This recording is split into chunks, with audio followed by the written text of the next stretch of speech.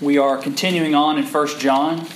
We're going to talk this morning about what happens when we're saved with our relationship with the Father. And last week we talked about the command to love thy neighbor, how it's a new command and it's an old command. We talked about what that meant. Later in 1 John 2, verse 15, John continues the love theme and he writes this: "Do not love the world or the things in the world. If anyone loves the world, the love of the Father is not in him." This morning, as we continue in chapter 3, we're going to talk about what he means when he says the love of the Father. What does that mean? I think there are a few more vivid contrasts in this world between the love of the Father and the love of this world than abortion and adoption. Abortion says, you are mine biologically, you are mine naturally, but I want to kill you because you're an inconvenience to me. The heart of adoption culture says, you are not mine naturally, and I will give my life so that you are mine. There is not, in my mind, a more vivid, stark contrast between the way the Father loves and the way our world loves. That's why I think adoption is at the heart of the gospel. When Kelly and I adopted, I found it so easy to talk about my babies and then to just weave right into the gospel. Because it's the theme of adoption is right at the core of who I am as a Christian. Because I've been adopted. I was a spiritual orphan. And so this morning we're going to talk about what it means when John says the love of the Father. If you can stand for the reading of God's Word. 1 John chapter 3, verses 1 through 10. See what kind of love the Father has given to us, that we should be called children of God. And so we are. The reason why the world does not know us is that it did not know Him. Beloved, we are God's children now, and what we will be has not yet appeared. But we know that when He does appear, we shall be like Him, because we shall see Him as He is. And everyone who thus hopes in Him purifies himself as He is pure. Everyone who makes a practice of sinning also practices lawlessness. Sin is lawlessness. You know that He appeared in order to take away sins, and in Him there is no sin. No one who abides in Him keeps on sinning. No one who keeps on sinning has either seen Him or known Him. Little children, let no one deceive you. Whoever practices righteousness is righteous, as He is righteous. Whoever makes a practice of sinning is of the devil. For the devil has been sinning from the beginning. The reason the Son of God appeared was to destroy the works of the devil. No one born of God makes a practice of sinning, for God's seed abides in him, and he cannot keep on sinning because he's been born of God. By this it is evident who are the children of God and who are the children of the devil. Whoever does not practice righteousness is not of God, nor is the one who does not love his brother. Let's pray. Lord, this morning, teach us what it means when you say you've adopted us into your family. Teach us the beauty and the remarkable power, what you did when you made rebels your relatives. Give us a sense of the depth of your love in bringing your enemies into your own family. Lord, increase our love this morning by looking at the way you first loved us. And all these things we ask in your Son's name. Amen. When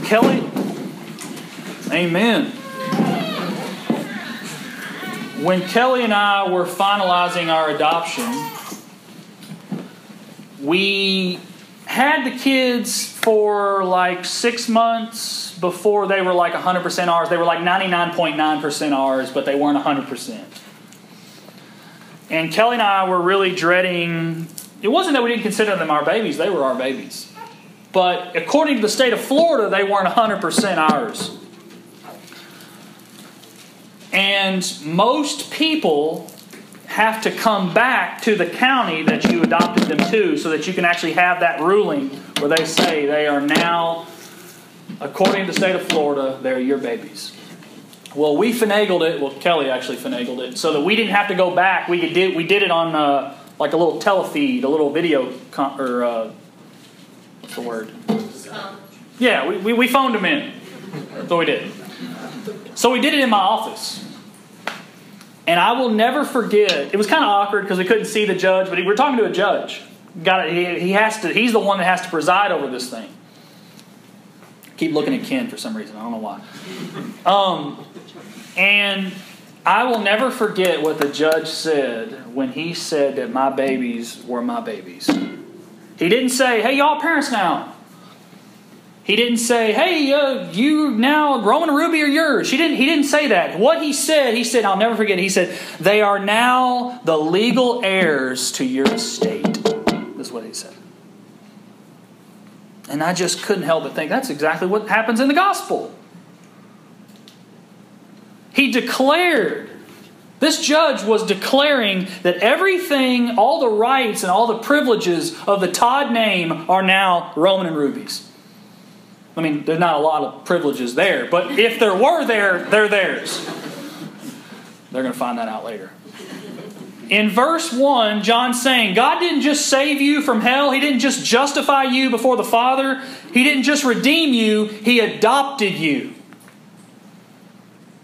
He made you the legal heirs to His kingdom. That's how deep the Father's love is for us. He's not just our God. He's not just our King. He's not just our Lord. He's not just our friend. He's our Father. You know, if you compare the Old Testament language and New Testament language, comparatively, the description, the language of God, describing God as Father is not really that much in the Old Testament. But we find it everywhere in the New Testament. Verse 1, see what kind of love the Father has given to us, that we should be called children of God. What an incredibly magnificent honor it is to call our Creator and our Lord Father. We're sons and daughters of the Most High King. This isn't just a church. This is a family, is what this is. And we're going to talk, this isn't just pithy spiritual talk. This is real. Christians aren't just God's servants. We're His offspring. And when we're born again into a real family.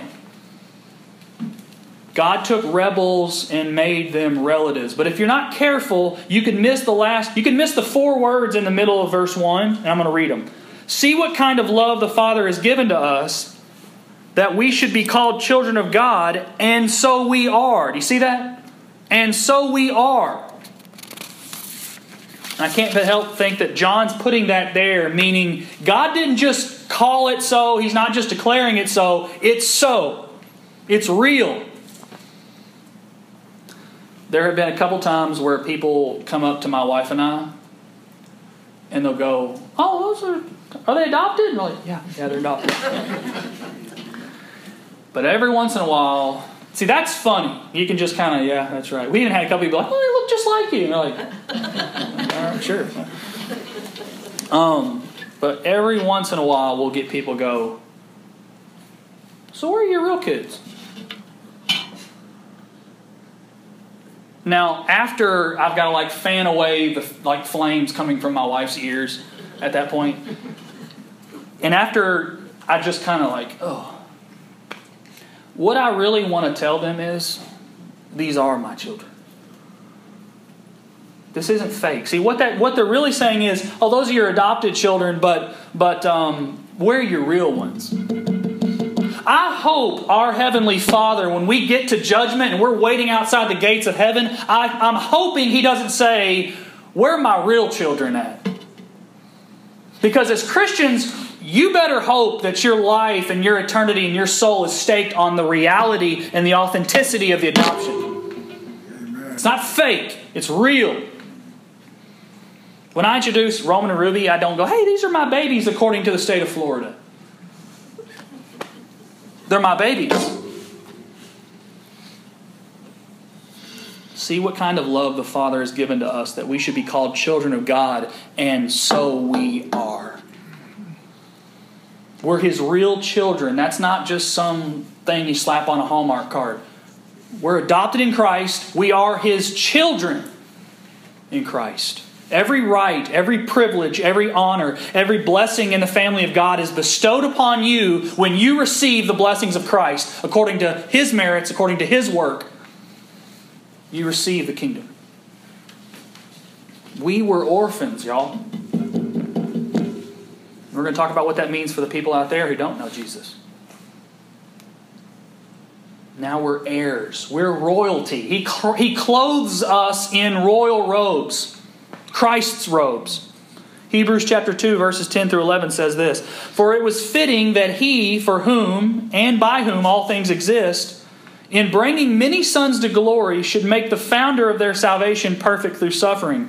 For He who sanctifies and those who are sanctified all have one source. That is why He is not ashamed to call them brothers. Think about that. We don't just call Jesus King. We don't just call Him Lord. We don't just call Him God. We call Jesus brother. That's profound. We have the same Father. Think about that, church. This church here is a group of former idolaters, enemies of God, haters of God, rebels, wretched sinners that God not only reconciled to Himself through the blood of Jesus, but He collected us and made us His children. Amen. We're a family. Because our adoption is real, this is real. And when I'm telling you all that, I got to tell myself that. This isn't just, hey, she's my, when we say that, we go, hey, she's my sister in Christ. Do you believe that? Because she is. Men, this should affect the way you speak about a woman who shares your daddy. Women, that man who's in Christ, he's your brother. You see, this church isn't like a country club with friends that we picked out. It's brothers and sisters that God picked out for us. Amen. He brought enemies and He made them His children. He brought us together as natural enemies, some of us. We got Georgia Tech and Bulldog fans in here. I'm kidding, that's a bad joke. But you know what I'm saying. A lot of us have nothing in common. Very few, at least. Some of us, really. But we come together because we got the same daddy. This is a family. See what kind of love. What he's saying is see what kind of love. This is radical, crazy love. There is no other love on this earth like that of the Father. God made criminals His children. God loved us when our hearts naturally hated Him. It wasn't because of anything in us. It was because of how great and loving He is. Roman and Ruby, one day when they grow up, hopefully not now, but one day we got them a Daddy put together his first toy last night. It was like a little Tykes. My wife's already put it up on half of y'all have already seen it on social media. And I'm already enjoying the fatherhood, And one of these days, I'm going to have to maybe ask. They're going to ask me, Daddy, why did you adopt us? I thought about that recently. Why? You didn't have me. I'm not yours biologically. Why'd you come all the way to Jacksonville and pick up me and Ruby? It wasn't because they chose me. It certainly wasn't because I liked their work ethic or, that I knew they would choose me. It's not because they had any trait or last name or characteristic. I chose them because I wanted them. And they can't look farther than that. It has to stop there. They are going to have to rest in the fact that somehow I was led to want them. I wanted them for them. Some of these adoptions and foster parents, the kids will ask them that. That's kind of why it's in my head, is a lot of people I've heard ask, the kids ask the parents that. And they'll go, well, we were walking through and we just thought you were so pretty. What? Don't ever tell a kid that. Oh, we thought you had the prettiest smile. We thought you looked like us. And some of the kids come back with, what if I didn't smile? What if I didn't look like you? Is my whole adoption, our relationship, based on the fact that I looked like you or I was smiling or somehow better? No. Roman, Ruby, I wanted you. It's the same thing with the gospel. We live our lives as Christians with the knowledge that He chose us not because of anything we could do, would do, or did. He did it merely by His sovereign grace and pleasure. And that's the gospel. How deep the Father's love for... I mean, just sing it. Sing it. Because you're not going to find the end. Because no one does that on this earth. Who has ever done that? John 6:37, Jesus says, all that the Father gives me will come to me. And whoever comes to me, I will never cast out. Meaning, the God that chose to adopt you promises He's going to keep you. And we talked about that a couple weeks ago. Adoption, God's sovereign adoption of sinners is the gospel. And you can just tell based on that, why wouldn't we be the most happiest people on earth? We were going to hell, now we're in His family. I mean, you talk about like A to Z, man. John says, the reason why the world does not know us, he goes on, verse 2, at the very end of verse 1 actually. The reason why the world does not know us is that it did not know Him. Now, you know what? That some people could read that and that could be a discouraging statement. I don't think God meant that I don't think John meant that to be a discouraging statement. I think John meant that to be an encouragement to us. And this is what I mean. I think John's saying, I know the world looks at you because you're weird and they look at you because you don't fit in. I think the world is going to persecute you. I know that the world is going to look at you like you're different. But know that it's not just making fun of you. It's hating you because it hates your Father. It is so much easier to endure suffering and persecution in this world when we know that it's a family affair. We're not alone. We're ready to be mocked and treated unfairly because we know that the real problem is with our Heavenly Father. That should help us the next time we evangelize to somebody and you go, hey, why don't you come to church? That person at your work, you go, hey, I'm a Christian. Hey, why do you always read your Bible? Well, I have a Lord. I have a Father. That's weird. Oh, you're not one of those like Christian-y Christians, are you? I follow after Him. I'm a disciple of Christ. Man, don't be that way. I'm not like really, I'm a Christian, but I'm not like intense with my faith. Those people that treat you like that, they're doing that and they're saying those things and they're bringing you to that place because they're not just looking at you differently. They've got something up with God. When someone shuns you because you're a Christian, they're shunning your Father. Amen. Let's just say it again. The reason why the world does not know us is that it did not know Him, Jesus. But John doesn't just stop there. Verses 2 and 3. Beloved, we are God's children now, and what He will be has not yet appeared. But we know that when He appears, we shall be like Him, because we shall see Him as He is. And everyone who thus hopes in Him purifies himself as He is pure. Our adoption as God's children is the ground of our hope. Because it's a real adoption. We're actual children. When God comes back in holiness, there's going to be two different kinds of people. There will be those who are utterly horrified and ashamed to look Him, a holy God, in the face. And then there will be those who are bowing in adoration and worship and long to see Him as He is. We want to see God as He is, not as people say He is, not even as the Bible describes Him to be, but as He is. If that excites you, you have discovered what it means to have hope. Think about this. In this life, we're asked to walk by faith, but in heaven, we will walk by sight. Isn't that trippy? That's awesome. Yeah. Amen. Jonathan Edwards said one of the distinguishing marks of a Christian is someone who has a love for God's holiness. See, this world loves God's love. This world loves God's faithfulness. This world is going to love God's mercy and grace as they should. But it takes something supernatural in us to look God in the face and love Him for who He is. We love His justice. We love His holiness.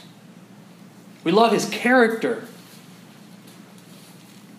Verses 8 through 10. Whoever makes a practice of sinning is of the devil. For the devil has been sinning from the beginning. The reason the Son of God appeared was to destroy the works of the devil. No one born of God makes a practice of sinning, for God's seed abides in him, and he cannot keep on sinning because he's been born of God. By this it is evident who are the children of God and who are the children of the devil. Whoever does not practice righteousness is not of God, nor is the one who does not love his brother. How many people, raise your hand if you remember where you were on September 11th.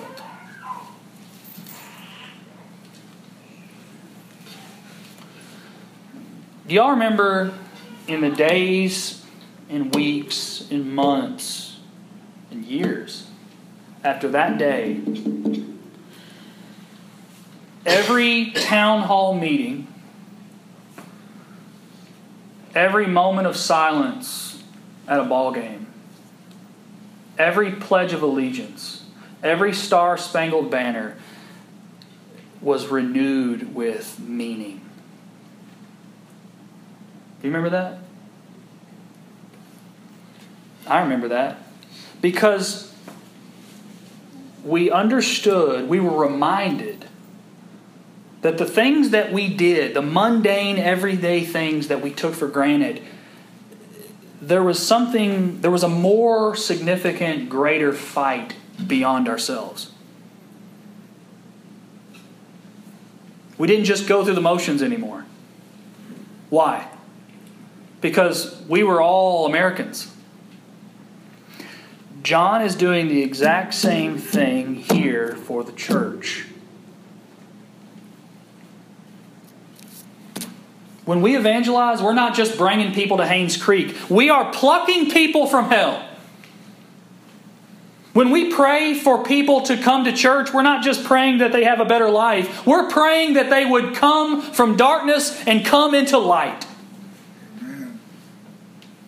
When we gather and worship, we're not just singing, we're coming together and knowing that we have to encourage one another and mind ourselves of our adoption in Christ, because if we don't, our souls will go and want to come back into darkness. Everything we do, y'all, it's just like after 9/11. We've got to remind ourselves of the bigger picture. We've got to remind ourselves there's a bigger meaning, there's a bigger fight. We're not just playing church, we're at war. Amen.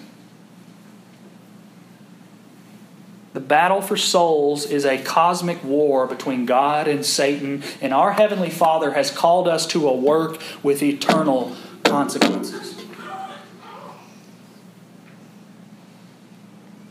That child, for teachers at school who just so disobedient, so disrespectful, just comes in saying things, that child is a soul that's going to go to hell without Jesus.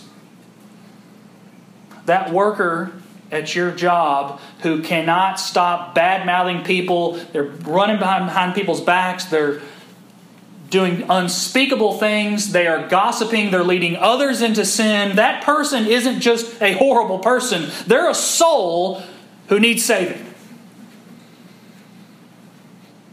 Sin isn't just missing the mark. It's cosmic treason against the King of Kings. A lost person isn't somebody just with a bad attitude. They're a soul that needs Jesus or they're going to burn. A church isn't just a building. We're an outpost of the kingdom of God in Oxford. This is what we are. What we're doing has eternal consequences. I used to be taught, and my high school Sunday school teacher, she always say, I loved her to death.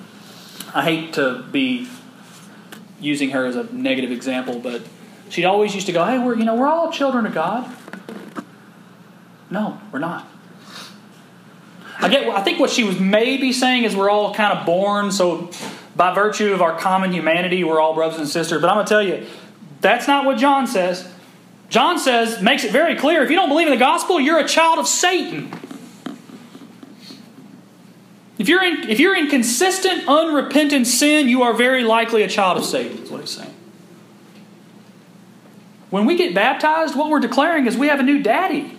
When we say we're born again, what we're really saying is we've been born into a new family.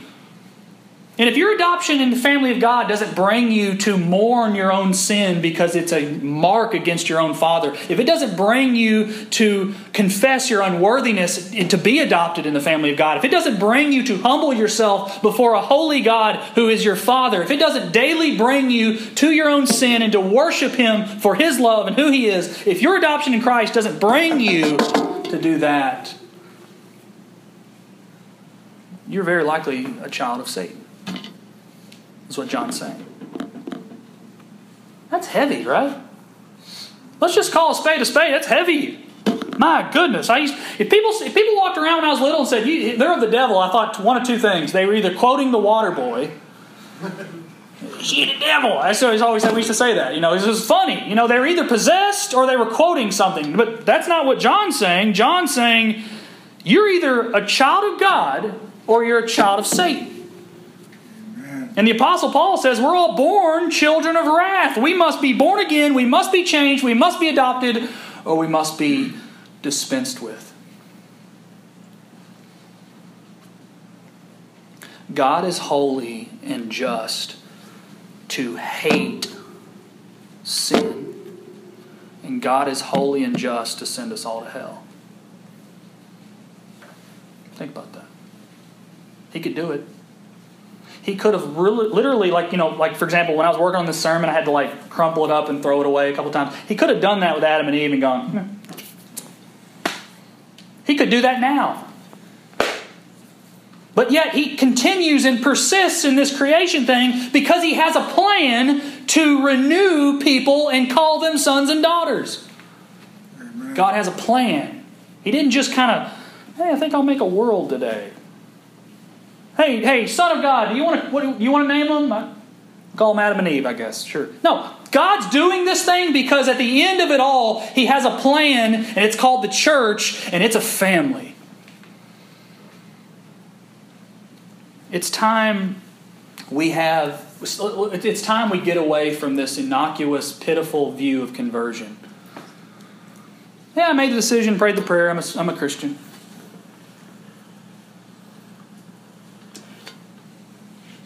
Your conversion is a decision, but it's not just a decision. Amen. If we had this cosmic perspective of it all, we would understand that what's happening at salvation isn't just praying a prayer and checking a box. It's being delivered from the fatherhood of Satan to the fatherhood of God. It would give us a heavy sense about, we need to get out there and get people saved. Martin Luther said this about the warfare between God and Satan. I had to fit a Luther quote because Luther is always talking about God and Satan.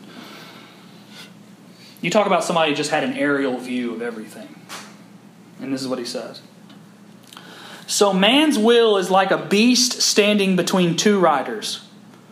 If God rides, it will and go where God wills. If Satan rides, it wills and goes where Satan wills. Nor may it choose to which rider it will turn or which it will seek, but the riders themselves fight to decide who shall have and hold it. The greatest battle in the universe is the one being waged between God and the devil. And God has enlisted us as His children to fight that good fight. It's a battle for souls. And this is how John lets us know who are the children of God and children of Satan. By this it is evident who are the children of God and who are the children of the devil. Whoever does not practice righteousness is not of God, nor is the one who does not love his brother. If you make a practice of sinning without contrition or without remorse, if you are knee-deep in unrepentant sin and you are unwilling to turn an entire lifetime, you're just simply doing what your daddy taught you to do, and you're in the Satan family. It's like BJ. I had BJ read today out of John 8. What does Christ tell the Pharisees? You're doing what your daddy does, is what he told them. I mean, you talk about, I don't know if there was probably ever a point that the Pharisees hated Christ more than when he said that. Because, of course, they're the ones standing on religion. They're the ones standing on teaching other people about the household of God. And he says, you are progeny of Satan. That means if you struggle, here's another thing.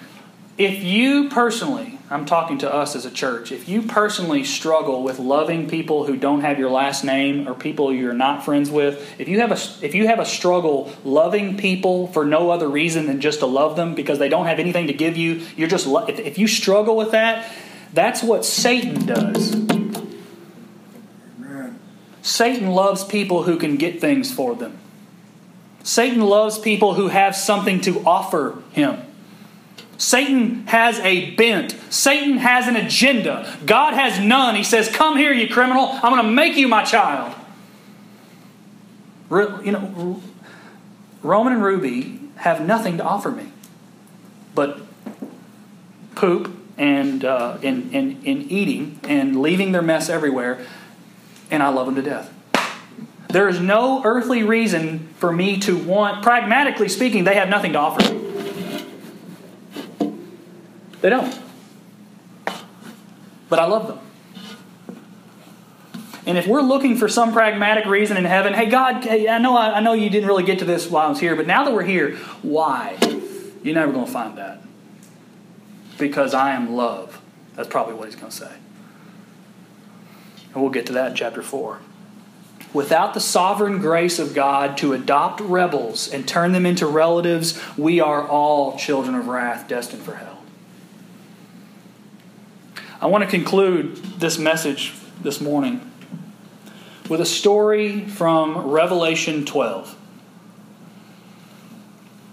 Revelation chapter 12, verses 13 through 17, if you want to follow. It is only 5 verses, and I'll read them. True story.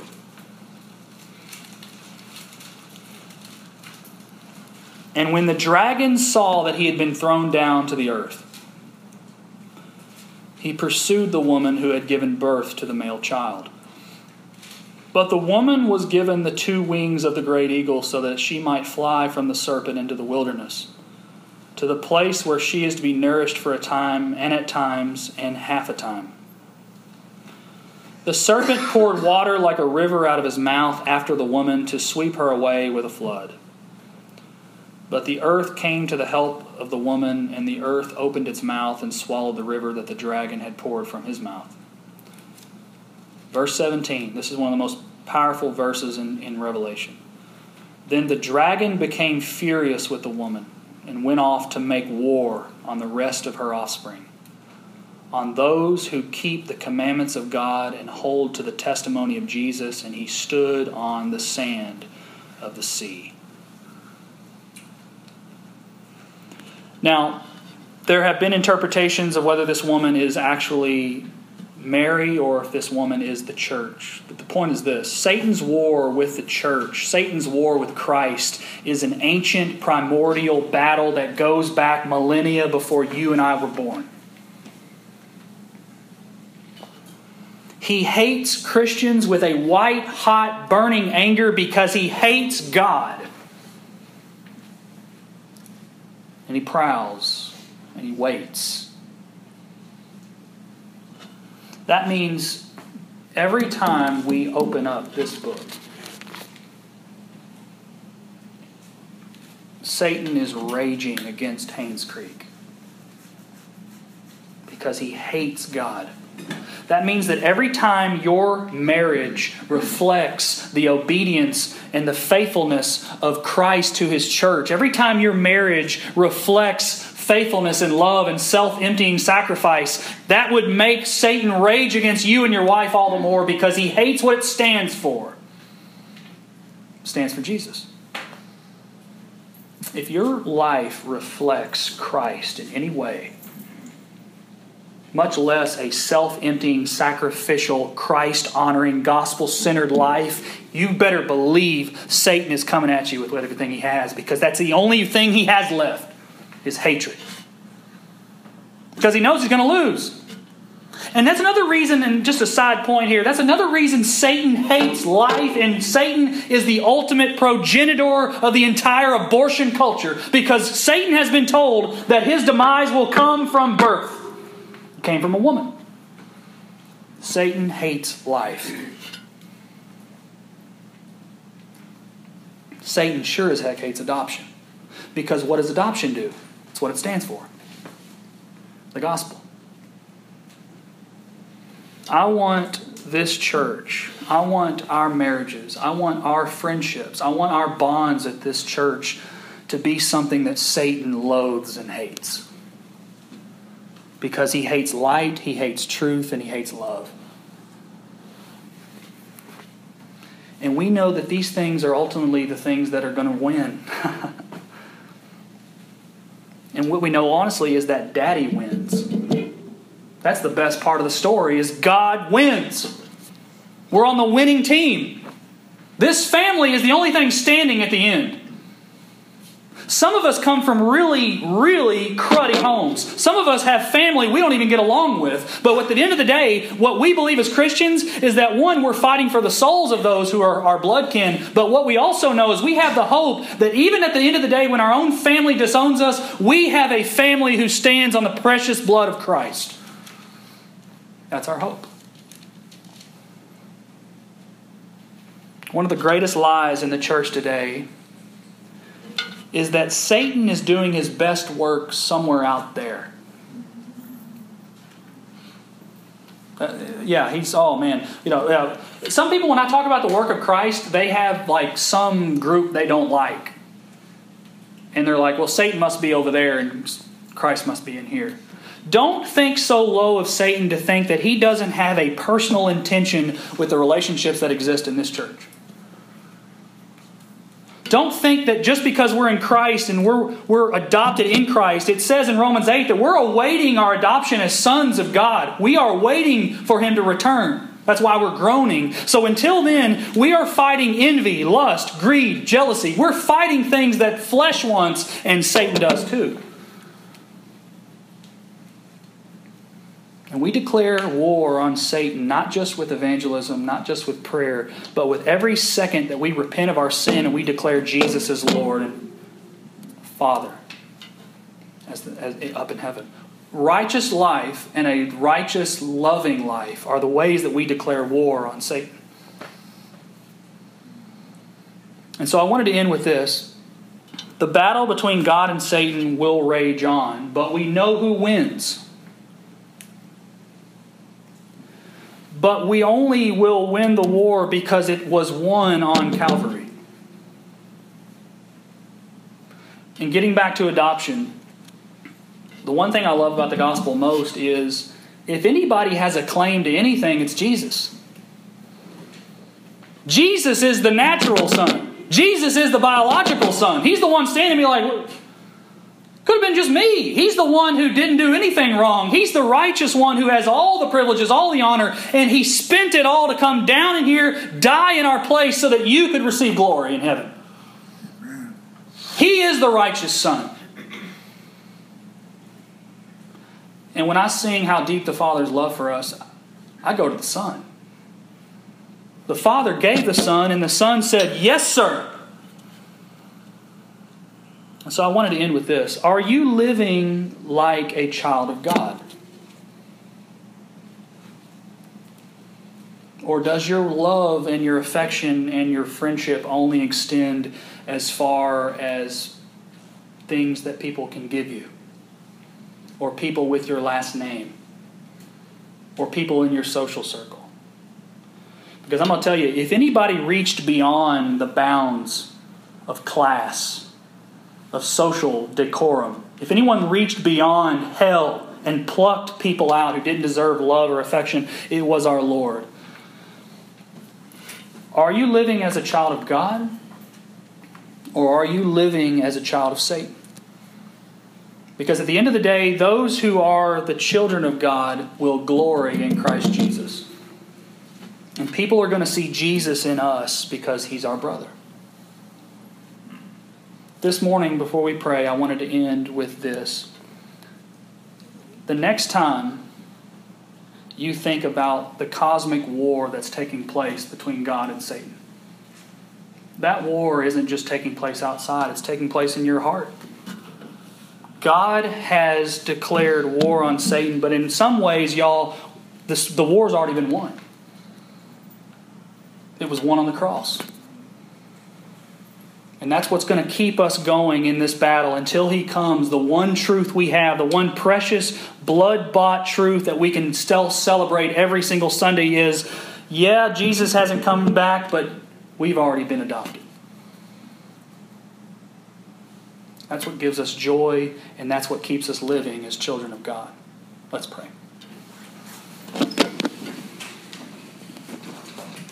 Lord, it's with reverence that I call you, the Son of God, King. But it's with the knowledge that I've been adopted into your family that I also call you brother. Keep the reality and the beauty of our adoption ever present in our minds and our hearts and our souls so that we can live as those who have been redeemed and those who have been given all the legal rights and privileges of heirs of your kingdom. Lord, you in your bottomless love, you sought out criminals and rebels and you made them children and you made them relatives, and we know not why other than that you are a magnificent, loving God who loves unlovable people. And that's the love you ask of us. A love without end and a love that doesn't count for anything other than we're redeemed by the gospel and we love others with that same gospel. Lord, remind us of every good thing we have in Christ Jesus and remind us of every awesome, precious truth we have as adopted sons and daughters. And all these things we ask in your Son's name. Amen.